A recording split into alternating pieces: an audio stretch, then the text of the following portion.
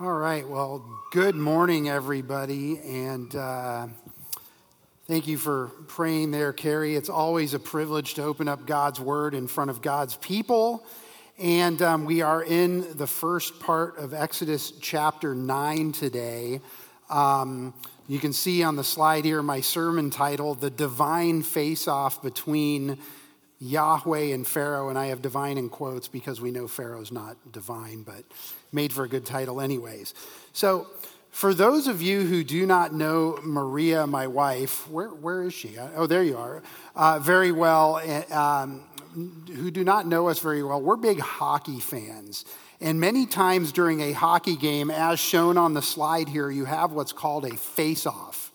And this is where the referee in the striped shirt there drops the frozen puck, the frozen rubber puck between these two players, and the players kind of fight and struggle to get control of the puck for their respective teams.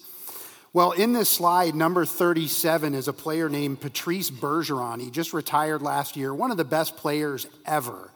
And in his career, he played in 1,223 games in the National Hockey League. And in those games, he took 25,507 face-offs and won 14,837 of them for a win percentage of 58.2%. Now, for players in the National Hockey League, over their careers taking more than 500 face-offs, 58.2% is in the top 10 all time. Now, in the Old Testament, a common theme that please keep in mind when you read your Old Testaments is what amounts to essentially a divine face-off between Yahweh and the lowercase g gods of the nations. For the sake of time, I'm only going to mention one example here from the Old Testament of this divine face-off. If you want to, turn to 1 Samuel chapter 4. 1 Samuel chapter 4. At the beginning of Samuel's ministry, Samuel was a prophet in the early days of the nation of Israel. The Philistines and the Israelites are in battle, and the Israelites suffer a resounding loss in this battle. They lost 34,000 soldiers. But more importantly, 1 Samuel chapter 4 and verse 11, the Ark of God was taken. The Ark of God, or the Ark of the Covenant, as it is sometimes referred to, we're actually going to learn a lot more about that later on in our studies through Exodus. But it was essentially a gold furnishing on which the mercy seat sat in the Holy of Holies, and inside the Ark were the tablets on which the law was written and given to Moses. It was also an indication of God's presence, where God met the Israelites, if you will, through the high priest. But in this battle, to the Israelites' horror, the ark it wound up in Gentile enemy hands. This is terrible. So what did the Philistines do with the ark when they got it? Let's look at 1 Samuel chapter 5, verse 1. Now the Philistines took the ark of God and brought it from Ebenezer to Ashdod. Then the Philistines took the ark of God and brought it to the house of Dagon and set it by Dagon. So the house of Dagon is a Philistine pagan temple, essentially, and Dagon was their small g god / idol. When the Ashdodites arose early the next morning, behold, Dagon had fallen on his face to the ground before the ark of Yahweh. So they took Dagon and set him in his place again. But when they arose early the next morning, behold, Dagon had fallen on his face to the ground before the ark of Yahweh, and the head of Dagon and both the palms of his hands were cut off on the threshold. Only the trunk of Dagon was left to him. In this divine face-off, the Philistine small g god Dagon lost. Yahweh's win percentage was 100%. And by the time you get to 1 Samuel chapter 6, the Philistines want nothing to do with the ark, and the Israelites ultimately get it back.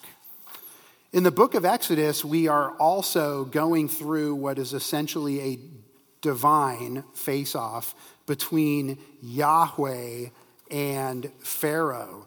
Pharaoh believes he is sovereign over at least all the land of Egypt, and he himself is either a small g god or is at least a representative of the many gods that the Egyptians worshipped. Pharaoh's been resisting the command of Yahweh, which has been delivered by Moses and Aaron, to let my people go that they may serve me. So in this section of Exodus that we're in, chapters 5 through 14, Yahweh is facing off against Pharaoh in the context of these plagues, as we've been calling them. I prefer to call them signs and wonders. I'll explain why in a minute. But in this divine face-off, if you will, between Yahweh and Pharaoh, if Yahweh is sovereign and all-powerful, as we know and believe that he is, why does he not just blowtorch Pharaoh and get the sons of Israel out of there? Well, Lance, in the last couple of weeks, has taught us that the primary goal of these plagues, of these signs, is for Yahweh to make himself known to the participants in the narrative, which is Pharaoh, the Egyptians, Moses, Aaron, the sons of Israel, and also to the readers, which is everyone who's read Exodus through the ages as well as us. And just to bring us up to speed in the context a little bit, turn back to Exodus if you're still in Samuel. Exodus chapter 5 and verse 1. This is right before Moses and Aaron's initial encounter with Pharaoh. Exodus chapter 5 verse 1. And afterward, Moses and Aaron came and said to Pharaoh, "Thus says Yahweh, the God of Israel, let my people go that they may celebrate a feast to me in the wilderness." But Pharaoh said, "Who is Yahweh that I should obey his voice to let Israel go? I do not know Yahweh, and besides, I will not let Israel go." Exodus chapter 7, verses 3 through 5. This is right before all of the signs and wonders really begin, with the Nile turning to blood and the frogs and whatnot. And Exodus chapter 7, verse 3, Yahweh says, he's speaking now to Moses and Aaron, "But I will harden Pharaoh's heart, that I may multiply my signs and my wonders in the land of Egypt. When Pharaoh does not listen to you, then I will lay my hand on Egypt and bring out my hosts, my people, the sons of Israel, from the land of Egypt by great judgments. The Egyptians shall know that I am Yahweh when I stretch out my hand on Egypt and bring out the sons of Israel from their midst." One more, Exodus chapter 8, verse 22.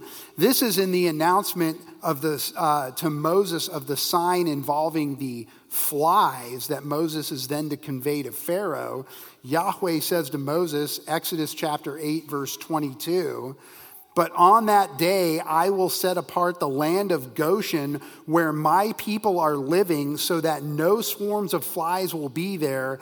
And this is, again, the message that Moses is supposed to deliver to Pharaoh, in order that you, Pharaoh, may know that I, Yahweh, Yahweh, am in the midst of the land. So Yahweh is not simply eliminating Pharaoh and freeing the sons of Israel, because he wants Pharaoh and the Egyptians and Moses and Aaron and the sons of Israel and us, the reader, all to know who he is, that he is sovereign, that he is omnipotent, that he is faithful, that he is just, and more. And that ultimately begs the question, why is knowing God so important? You know, we heard from our pastor this morning a lot about the attributes of God. He even mentioned Exodus. So thank you for that, Pastor Tom. But why is knowing God so important? A.W. Tozer, in his book, Knowledge of the Holy, on the very first page of the book, says, quote, "What comes into our minds when we think about God is the most important thing about us." He continues, "Worship is pure or base or low as the worshiper entertains high or low thoughts of God." So our view of God, our thoughts of God, directly impact the acceptability of our worship to God. And we know Paul in Philippians chapter 3, after he kind of catalogs his autobiography as an Israelite, a Hebrew of Hebrews from the tribe of Benjamin, etc., he gives his pedigree in Judaism, and he says, I count all those things lost in view of the surpassing value of what? Knowing Christ Jesus, my Lord. So knowing God is paramount for us as believers. And in the early pages of Scripture, in the early chapters of Exodus, Yahweh is acting on behalf of his people and making himself known to the participants in the narrative and to us as readers. So Lance has used this slide the last couple times, and I have commandeered it from him. This is just the plagues or the signs and wonders. We've gone through the first four: the blood, the Nile turning to blood, the frogs, the gnats, and the flies. Today we are going to cover the fifth and sixth signs or wonders. But at this point in the narrative, after 4 signs and wonders have been done before Pharaoh, we need to ask the question, what actions will Yahweh next take to further make himself known and to ultimately compel Pharaoh to let the sons of Israel go? And today in Exodus chapter 9, verses 1 through 12, Moses gives us the 2 next steps Yahweh takes to make himself known and to compel Pharaoh to let the sons of Israel leave Egypt. We have first the 5th sign, and in your handout you can see it, Yahweh's serious command to Pharaoh and dead livestock. That's verses 1 through 7 of chapter 9. And second, you'll also see in your handout the 6th sign, Yahweh's severe consequences for Pharaoh, boils with sores. So the theme today is Yahweh continues to make himself known to Pharaoh and all of us, and all the while Pharaoh continues to harden his response to those signs and wonders. So let's get started. The 5th sign, Yahweh's serious command to Pharaoh and dead livestock. We'll pick it up in Exodus chapter 9 and verse 1. We have first the commands. Verse 1 of Exodus chapter 9. Then Yahweh said to Moses, go to Pharaoh and speak to him. And you can see in the handout there's a few even sub-points under the commands. First command in verse 1 is to Moses. Go to Pharaoh and speak to him. This is sort of the introductory formula that we've become familiar with. Yahweh tells Moses and Aaron to go to Pharaoh, and he tells them what to say. And in the second half of verse 1, we have commands to Pharaoh. And now, again, keep in mind, this is just Yahweh telling Moses what is going to happen. It's not actually happening yet. Second half of verse 1, thus says Yahweh, the God of the Hebrews, let my people go that they may serve me. Yahweh is going to continue speaking to Moses, but in terms of the command that Moses is to issue to Pharaoh, it's the standing command, let my people go that they may serve me. And Moses goes into further details beyond simply the commands here to Moses and Pharaoh. Let's go to verse 2. We have the condition. So Yahweh says to Moses, go to Pharaoh and speak to him. Thus says the Lord, the God of the Hebrews, let my people go that they may serve me. Verse 2, for or because, if you refuse to let them go and continue to hold them. There is a condition here. It's a condition being stated by Yahweh through Moses to Pharaoh. If you refuse to let my people go, or let them go, and continue to hold them. One of the reasons I pointed out in the title to the 5th sign, Yahweh's serious command to Pharaoh, they're all serious, but there's an extra level of emphasis here because Yahweh is not just saying, if you refuse to let them go, stuff's going to happen. He says, if you refuse to let them go and continue to hold them, it's almost like saying the same thing in a different way. It's often you see this, it's called parallelism in the Psalms. This is not Hebrew poetry, but it's the same idea repeated for emphasis. So here, Yahweh is telling Moses now, go to Pharaoh, issue him the command, let my people go that they may serve me, and then give him the condition, because if you refuse to let them go and continue to hold them, very emphatic, if you don't do this, third point, the consequences. What will the consequences be if Pharaoh refuses to meet that condition to let the people go? Verse 3, the consequences. Behold, the hand of Yahweh will come with a very severe pestilence on your livestock which are in the field, on the horses, on the donkeys, on the camels, on the herds, and on the flocks. So if Pharaoh refuses to let the sons of Israel go here and continues to hold them, Yahweh is going to flex his sovereign, omnipotent muscles once again before Pharaoh. And the verse starts, behold, pay attention, pay close attention, focus on this. The hand of Yahweh, the finger of God, as the magician said in an earlier section of Exodus 8, is going to come with supernatural power. The hand of God is going to come with it's not just a pestilence, it's a very severe pestilence. It is heavy, it is grievous, it is deadly. And a pestilence is, most of us probably know, but it's like a plague or a very contagious disease. Now, and this is going to be a pestilence that affects livestock. We might be talking about anthrax or something like that. So it is a plague or a disease that is very contagious, and it's not just any pestilence. It's a very severe pestilence that is going to affect, this is now Yahweh telling Moses what to say to Pharaoh, your livestock, Pharaoh, which are in the field. Now, that is, livestock in Egyptian culture was very valuable at a number of levels. Obviously, could serve as food. It had economic value for sale or trading, but it also had livestock had tremendous religious value. I think it was Arnold or Lance a couple weeks ago showed an image of one of the Egyptian gods, and I believe it had the head of a cow.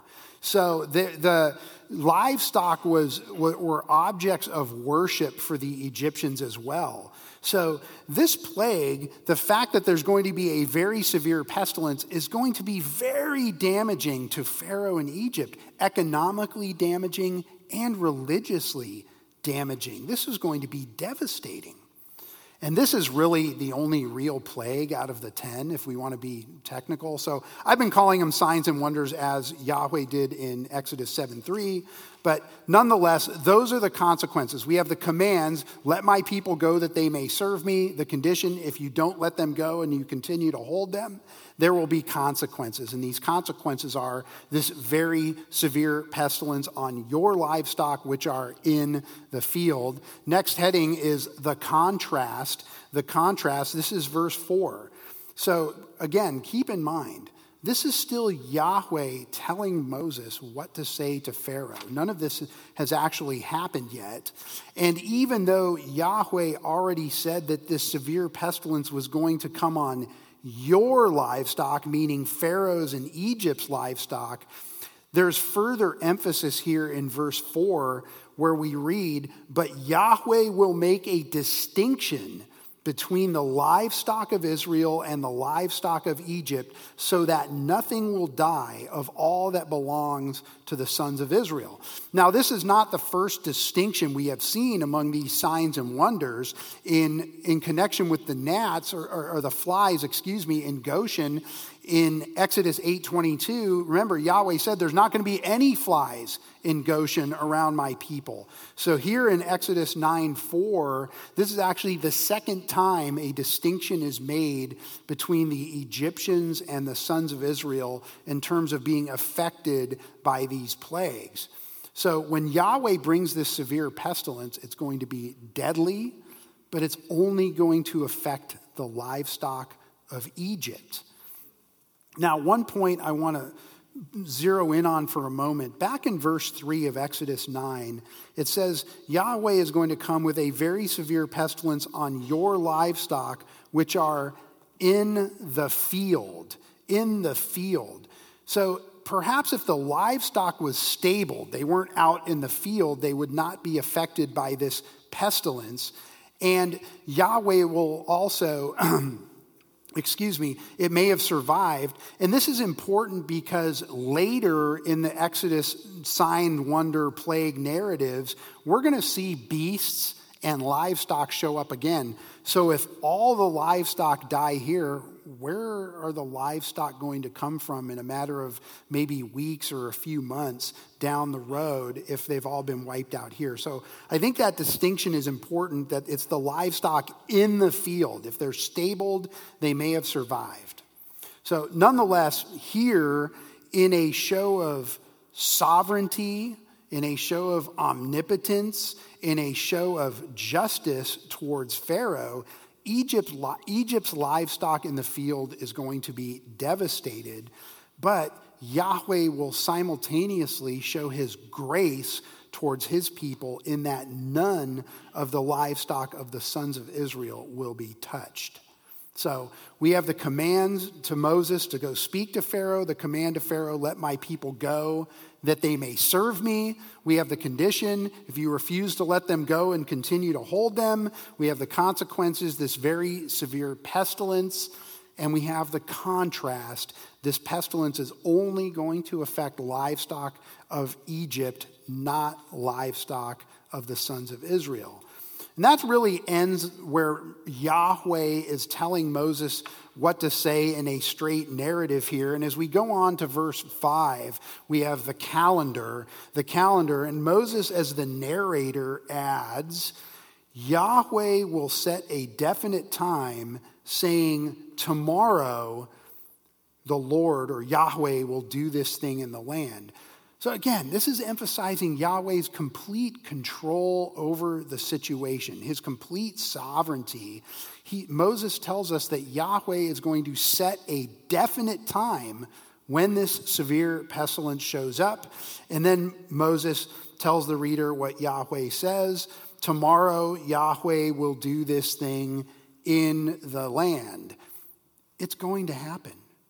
Yahweh does not make promises that he cannot keep and does not keep. Yahweh is faithful to his words, and he is faithful to the details in those words as well. This is going to happen. And this is now, at the end of verse 5 here, this is the end of Moses telling the reader what's going to happen. And in the prior signs that we've gone through, verse 4, Moses and Aaron at this point would actually go to Pharaoh, actually say, let my people go that they may serve me. There might be an indication that Pharaoh said no. Moses here assumes the reader by now, after 4 of these, knows all this and just kind of blows right by it and assumes that the reader understands they issued the command to Pharaoh, let my people go that they may serve me, and Pharaoh said no. So we get to verse 6, we have the consummation. The consummation. So the assumption is they went to Pharaoh, they said, let my people go. Pharaoh said no. And verse 6, the consummation. So Yahweh did this thing on the next day, and all the livestock of Israel died. But of the livestock of the sons of Israel, not one died. Happened just as Yahweh said it would. Yahweh's prophecy and promise was fulfilled. That distinction that Yahweh said would be made between Egypt and the sons of Israel was in fact made. And the screws are really starting to tighten on Pharaoh here. I mean, this is bad. This is really bad. All his unstable livestock were just killed throughout the entire land of Egypt. But not believing that none of Israel's livestock could have, avoided this, Pharaoh does something interesting here. Verse 7, first half, the confirmation. The confirmation. So all the livestock in Egypt that are unstable die. The livestock of the sons of Israel, not one dies. And Pharaoh's like, you know what? There's no way that all my livestock died and none of theirs did. So what does he do? Pharaoh sent some people to go investigate this and to see if it was actually true. He sent, verse 7, and behold, there was not even one of the livestock of Israel dead. So after Pharaoh now has confirmed all my unstable livestock are dead, not one of theirs was touched by this pestilence, this severe effect that dead livestock would have on Egypt, food, economic, religious, one might think maybe that he would come to his senses. And put yourself in the position of being a reader of the book of Exodus for the first time. You're reading this and you're like, there's no way he's going to resist again, is there? Second half of verse 7. The callousness. But the heart of Pharaoh was hardened, and he did not let the people go. Pharaoh's heart, that word for hardened, means to be heavy, to be strengthened. It's resolute. He did not let the sons of Israel go, even though there was a massive display of Yahweh's sovereign, creative power right in front of him. And the consequences were severe. Pharaoh, nonetheless, remained prideful and obstinate, clinging to his depraved notion that he was a god and that he was sovereign over all matters in the land of Egypt, or over matters in all the land of Egypt. You know, we can stop here. As believers, we can ask ourselves an application question here, which is, you know, is there anything that we're sort of is Yahweh trying to have us give him more of his time, more of our time, more of our service, more of our devotion? And we're resistant. There are parts of our life we don't want to give up, even though we're almost in that face-off with Yahweh. Don't forget, Yahweh's win percentage in those face-offs is 100%. So if there's a part of your life, if there's a part of my life where I'm resisting giving it to Yahweh to serve him and be devoted to him, please don't be like Pharaoh and be obstinate and harden your heart. Soften your heart to Yahweh and serve him. He is the sovereign, omnipotent God of the universe. So that is the fifth sign, Yahweh's serious command to Pharaoh and dead livestock. Back to our slide, we have now covered all of the 5 plagues in the left column, and we are now moving on to the right column, and we are now looking at the 6th sign, if you will, Yahweh's severe consequences for Pharaoh, boils with sores. And I say severe because Yahweh's really stepping up the intensity here. And it's not just sort of things happening in a river or some flies buzzing around or maybe a lot of frogs being around. These are starting to hit people in where it really matters, economically, religiously, and now it's going to hit their bodies too. So let's look at the 6th sign, Yahweh's severe consequences for Pharaoh, boils with sores. First heading is the prophecy, and we'll pick this up in verse 8. Then Yahweh said to Moses and Aaron, "Take for yourselves handfuls of soot from a kiln and let Moses throw it toward the sky in the sight of Pharaoh." So now Moses is the narrator's completely dispensing with that message from Yahweh to Pharaoh to let my people go that they may serve me. Moses is now, as narrator, just launching right into the prophecy of the sign that's going to come when Pharaoh resists. I mean, by now, the reader, we know the pattern. And Yahweh tells Moses and Aaron, take for yourself handfuls of soot. Soot is like powdery ash, like almost like from an incinerator. Things have been burned up and there's just this powdery, ashy soot left over.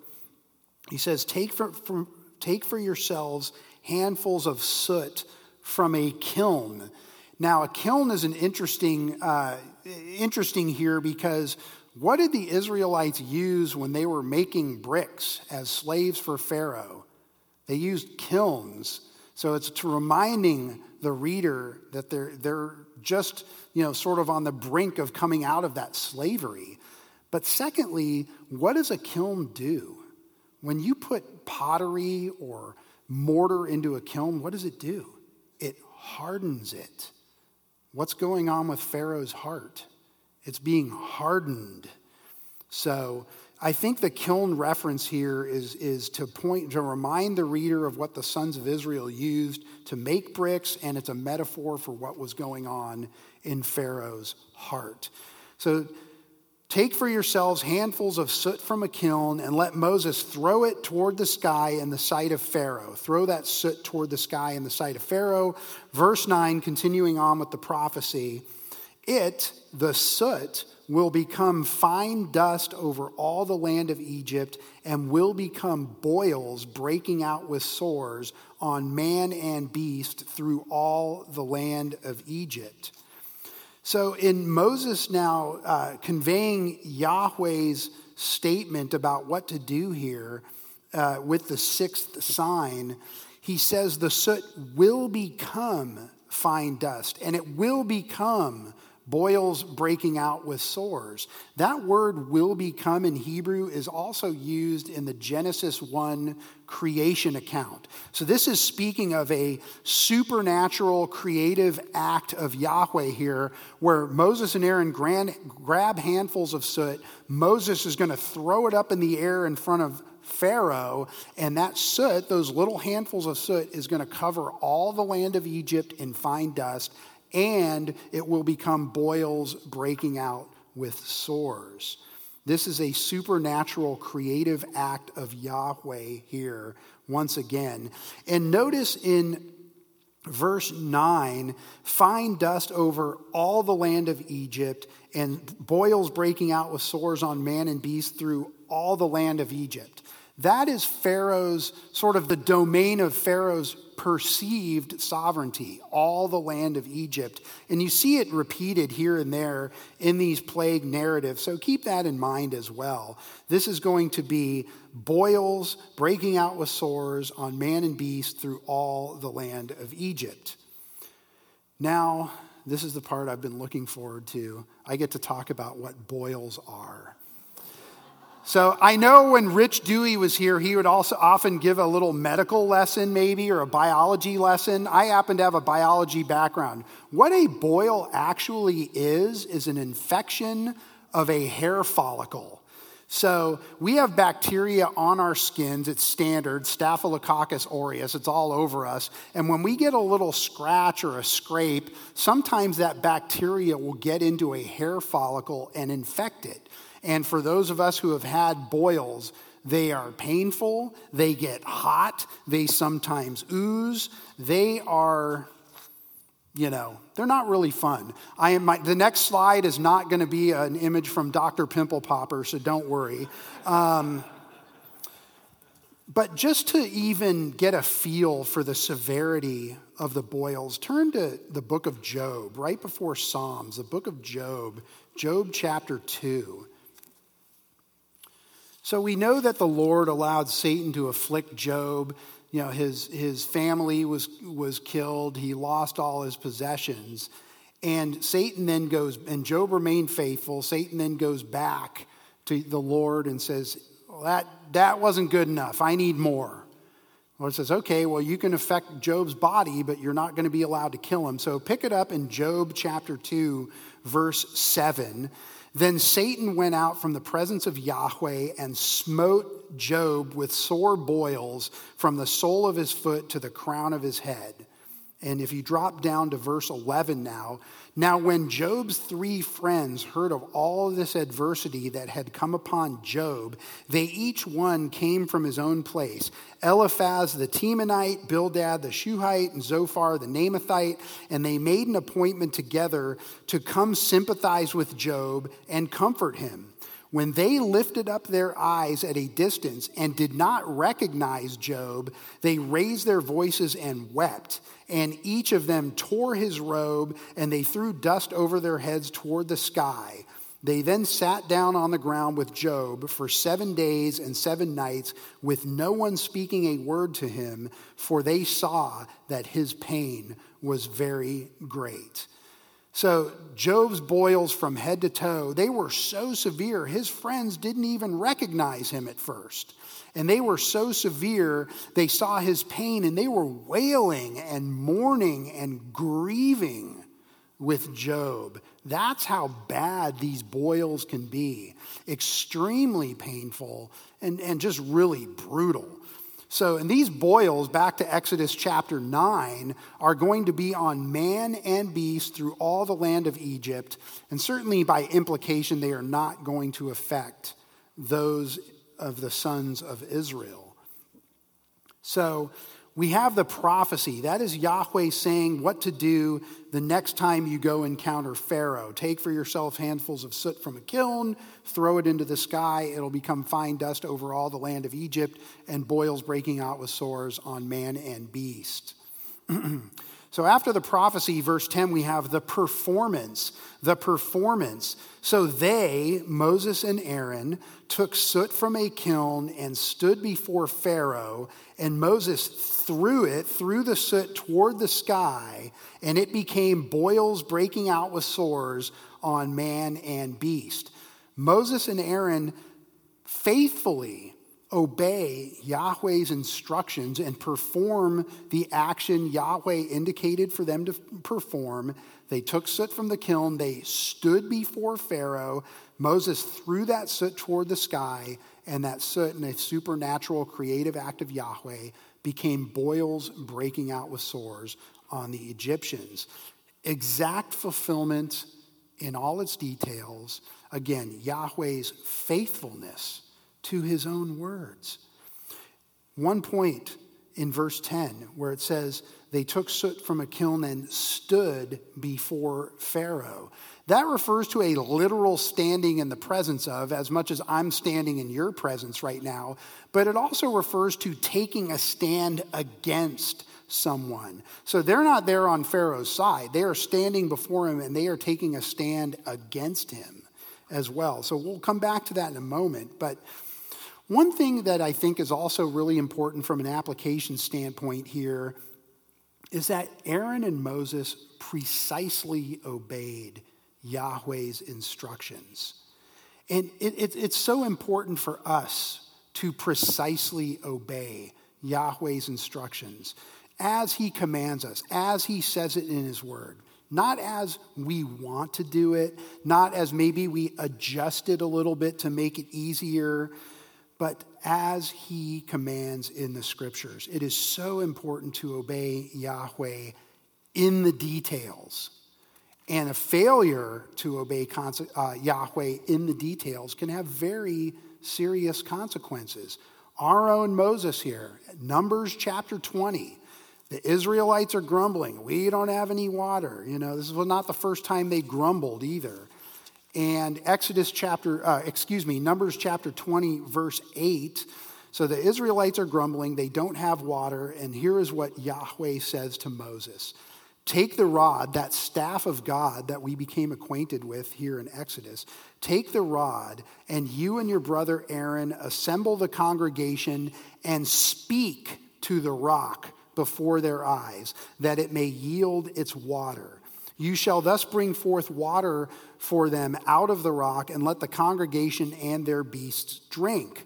So Moses took the rod from before Yahweh, just as he had commanded him, and Moses and Aaron gathered the assembly before the rock, and he said to them, this is Moses speaking to the assembly, listen now, you rebels, shall we bring forth water for you out of this rock? Moses was tired of the Israelites grumbling so often. You rebels. He's not really happy here. Then Moses lifted his hand. Did he speak to the rock? No. He struck the rock twice with his rod, and water came forth abundantly, and the congregation and their beasts drank. Numbers chapter 20, verse 12. But Yahweh said to Moses and Aaron, because you have not believed me to treat me as holy in the sight of the sons of Israel, therefore you shall not bring this assembly into the land which I have given them. So that failure to obey Yahweh in the details had severe, serious consequences for Moses. Remember what happened to Moses when the sons of Israel were ready to cross the Jordan into the promised land. Yahweh had Moses hike to the top of a hill and made him look at the promised land, but he couldn't go in to the promised land. That was the consequences for this failure here to obey Yahweh in the details. So folks, I encourage you all, when it comes to obedience, when there's a clear command of Scripture, obey Yahweh in the details.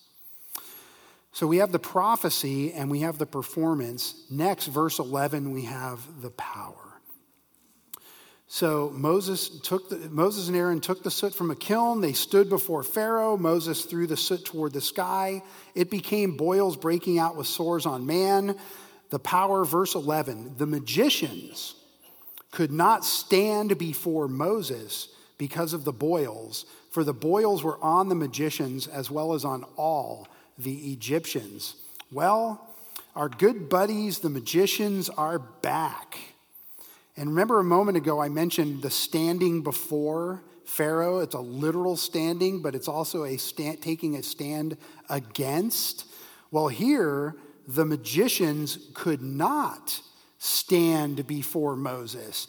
It may be that their boils had so debilitated them that they literally were having difficulty standing up, but certainly at this point, they could not take a stand against Moses and ultimately Yahweh.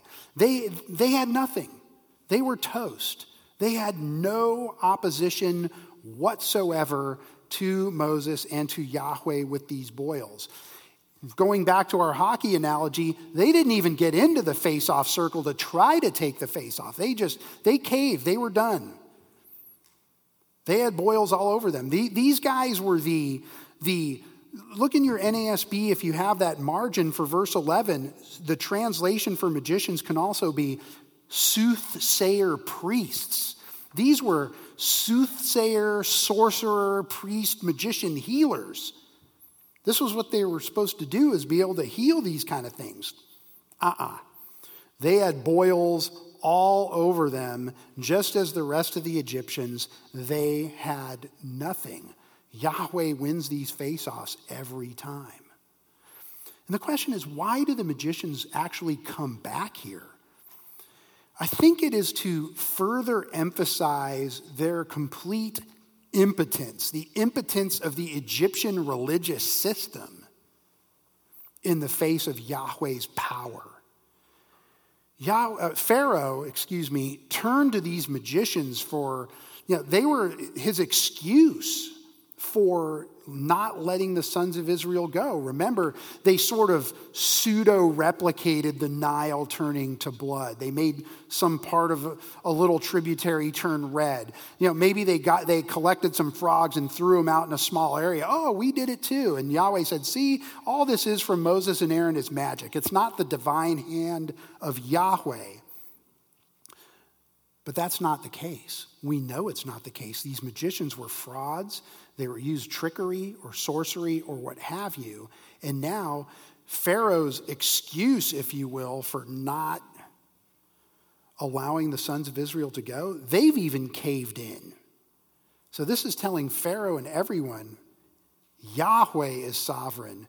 The magicians, the Egyptian religious system, Pharaoh himself are no match for Yahweh. They are all impotent, not omnipotent. Yahweh wins that face-off every time. And that is our sovereign God, the hymn Tom and Sheila wrote.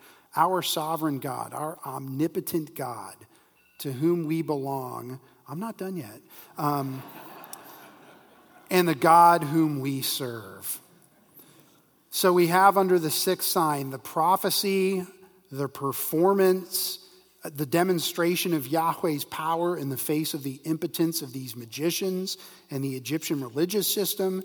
And lastly, we have the promise and the punishment. The promise and the punishment, verse 12 of Exodus 9. And Yahweh hardened Pharaoh's heart, and he did not listen to him, just as Yahweh had spoken to Moses. So I use the promise here because in Exodus chapter 4, verse 21, and also in Exodus chapter 7, verse 3, Yahweh said he will harden Pharaoh's heart. Here, he actually does it for the first time. So Yahweh, again, faithful to his word, keeps his promises. Yahweh hardened Pharaoh's heart for the first time. But this is also punishment, because this is Yahweh judicially hardening Pharaoh's heart. We know Pharaoh had hardened his own heart several times. In Exodus 8:15, it says, he hardened his own heart. Exodus 8:32, Pharaoh hardened his own heart this time also. So we know Pharaoh hardened his own heart several times. And now Yahweh, after giving Pharaoh all these chances to repent and acknowledge Yahweh as the sovereign God of the universe and let the sons of Israel go, says, no. So Yahweh kept his promise, and he punishes Pharaoh by hardening his heart.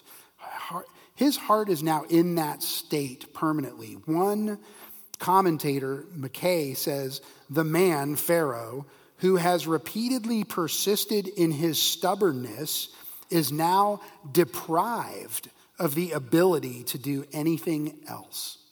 So Pharaoh is now not going to be able to repent or soften his heart. We're just going to be in the land of compulsion now, as Yahweh has also said in other parts of Exodus 3:19 and 6:1. So why is it that Yahweh hardened Pharaoh's heart here?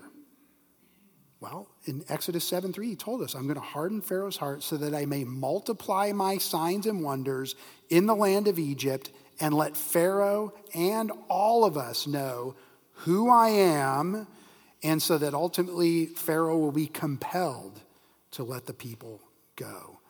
So that is the promise and the punishment, and that is the sixth sign. Severe consequences for Pharaoh, boils with sores. If any of you wanted pictures of actual boils, I apologize. I was dissuaded from doing that by many people. In conclusion, Yahweh's win percentage in face-offs with these small g gods of the nations is far better than one of the best face-off players of all time. It's in the National Hockey League, far better than 58.2%. Pharaoh, his magicians, the Philistines, as we saw in 1 Samuel 4, and elsewhere in the Old Testament, find that Yahweh's face-off win percentage is 100%. Who found out that Yahweh's face-off win percentage was 100% at the cross? Satan did. So our God wins all the time. It is as the song says, what other name remains undefeated? Only a holy God. And with that 100% win percentage, Psalm 2, when the kings of the earth take their stand against Yahweh, what does Yahweh do? He sits in the heavens and laughs. He scoffs at them. And through these signs and wonders in Egypt, Yahweh is showing himself to us, to all of us. He is showing us who he is. He is showing us that he is. And turn to 1 Chronicles chapter 29. 1 Chronicles 29. I'll give everybody a few minutes to get there. I'm kidding. We don't find ourselves in Chronicles that often. 1 Chronicles chapter 29, verse 10. I think this really summarizes who Yahweh has revealed himself to be thus far in the plagues narrative in Exodus, and who our God is. 1 Chronicles 29. This is David David is about to die. His son Solomon is going to build the temple in Jerusalem. David was involved in that planning process, but was not allowed to build the temple because he was a man of war and had blood on his hands, remember? But he is now with the assembly as this planning is coming to completion. Verse 10 of 1 Chronicles 29. So David blessed Yahweh in the sight of all the assembly. And David said, "Blessed are you, O Yahweh, God of Israel, our Father, forever and ever. Yours, O Yahweh, is the greatness and the power and the glory and the victory and the majesty. Indeed, everything that is in the heavens and the earth, yours is the dominion, O Yahweh, and you exalt yourself as head over all. Both riches and honor come from you, and you rule over all. And in your hand is power and might, and it lies in your hand to make great and to strengthen everyone. Now, therefore, our God, we thank you and we praise your glorious name." I mean, greatness, power, glory, victory, majesty, dominion. Yahweh is the sovereign, supreme God of the universe, and he is showing Pharaoh that. He is showing us that in this section of Exodus that we are in. He is the King of kings and Lord of lords. Just a couple points of application. Make knowing Yahweh a priority in your life. Make knowing Yahweh a priority in your life. We are seeing that here as we go through Exodus. That is his purpose. But let's make it a priority in our lives. Don't resist Yahweh's efforts to get your attention, to bring about some change in your life, whether it's salvation change, conversion, or it's some area of your life where you need to grow. Don't resist Yahweh's efforts to bring that about. And lastly, as I mentioned earlier, obey Yahweh in the details he has revealed in his word. For anyone who is with us here today who does not have a saving relationship with Yahweh, the sovereign God of the universe, through his son, Jesus Christ, understand this. You are following after small g gods in your life, whether it's money or property or prestige or pleasure, other idols, other religions. But understand, as with Pharaoh, Yahweh's face-off percentage against all those things is 100%. He will not share his glory with another. So, friend, unlike Yahweh, don't repeatedly harden your heart against God. Soften your heart, turn towards God in repentance, and bow the knee to him, to Jesus Christ. Place your faith and trust in Christ and in his work on the cross as the only way you can be made right with God and be saved and have forgiveness of sins. Let's pray. Heavenly Father, we love you. We love seeing you put yourself on display. We love how you just literally make a mockery of these small g gods of the nations, Pharaoh, Dagon, others. And you even clear stuff out of the way that is inanimate, but still a god. Things like money, property, and prestige that we can turn our hearts to and worship from time to time. Lord, I pray that we all would have soft hearts and acknowledge you as the sovereign, supreme, omnipotent, faithful, but also loving and gracious God of the universe. Lord, that we would trust in you, that we would obey you in the details. And Lord, that our lives would look like people who live that way, submitted to you, obedient to you, rejoicing in you as David did in his prayer, living for your glory, and that would be a testimony to those around us, especially as we come to this time of year with the Christmas season and whatnot, Lord. So use us. Give us resolute hearts to be obedient to you, not hardened towards you, and may we live for your glory. I pray this all in Jesus' name. Amen.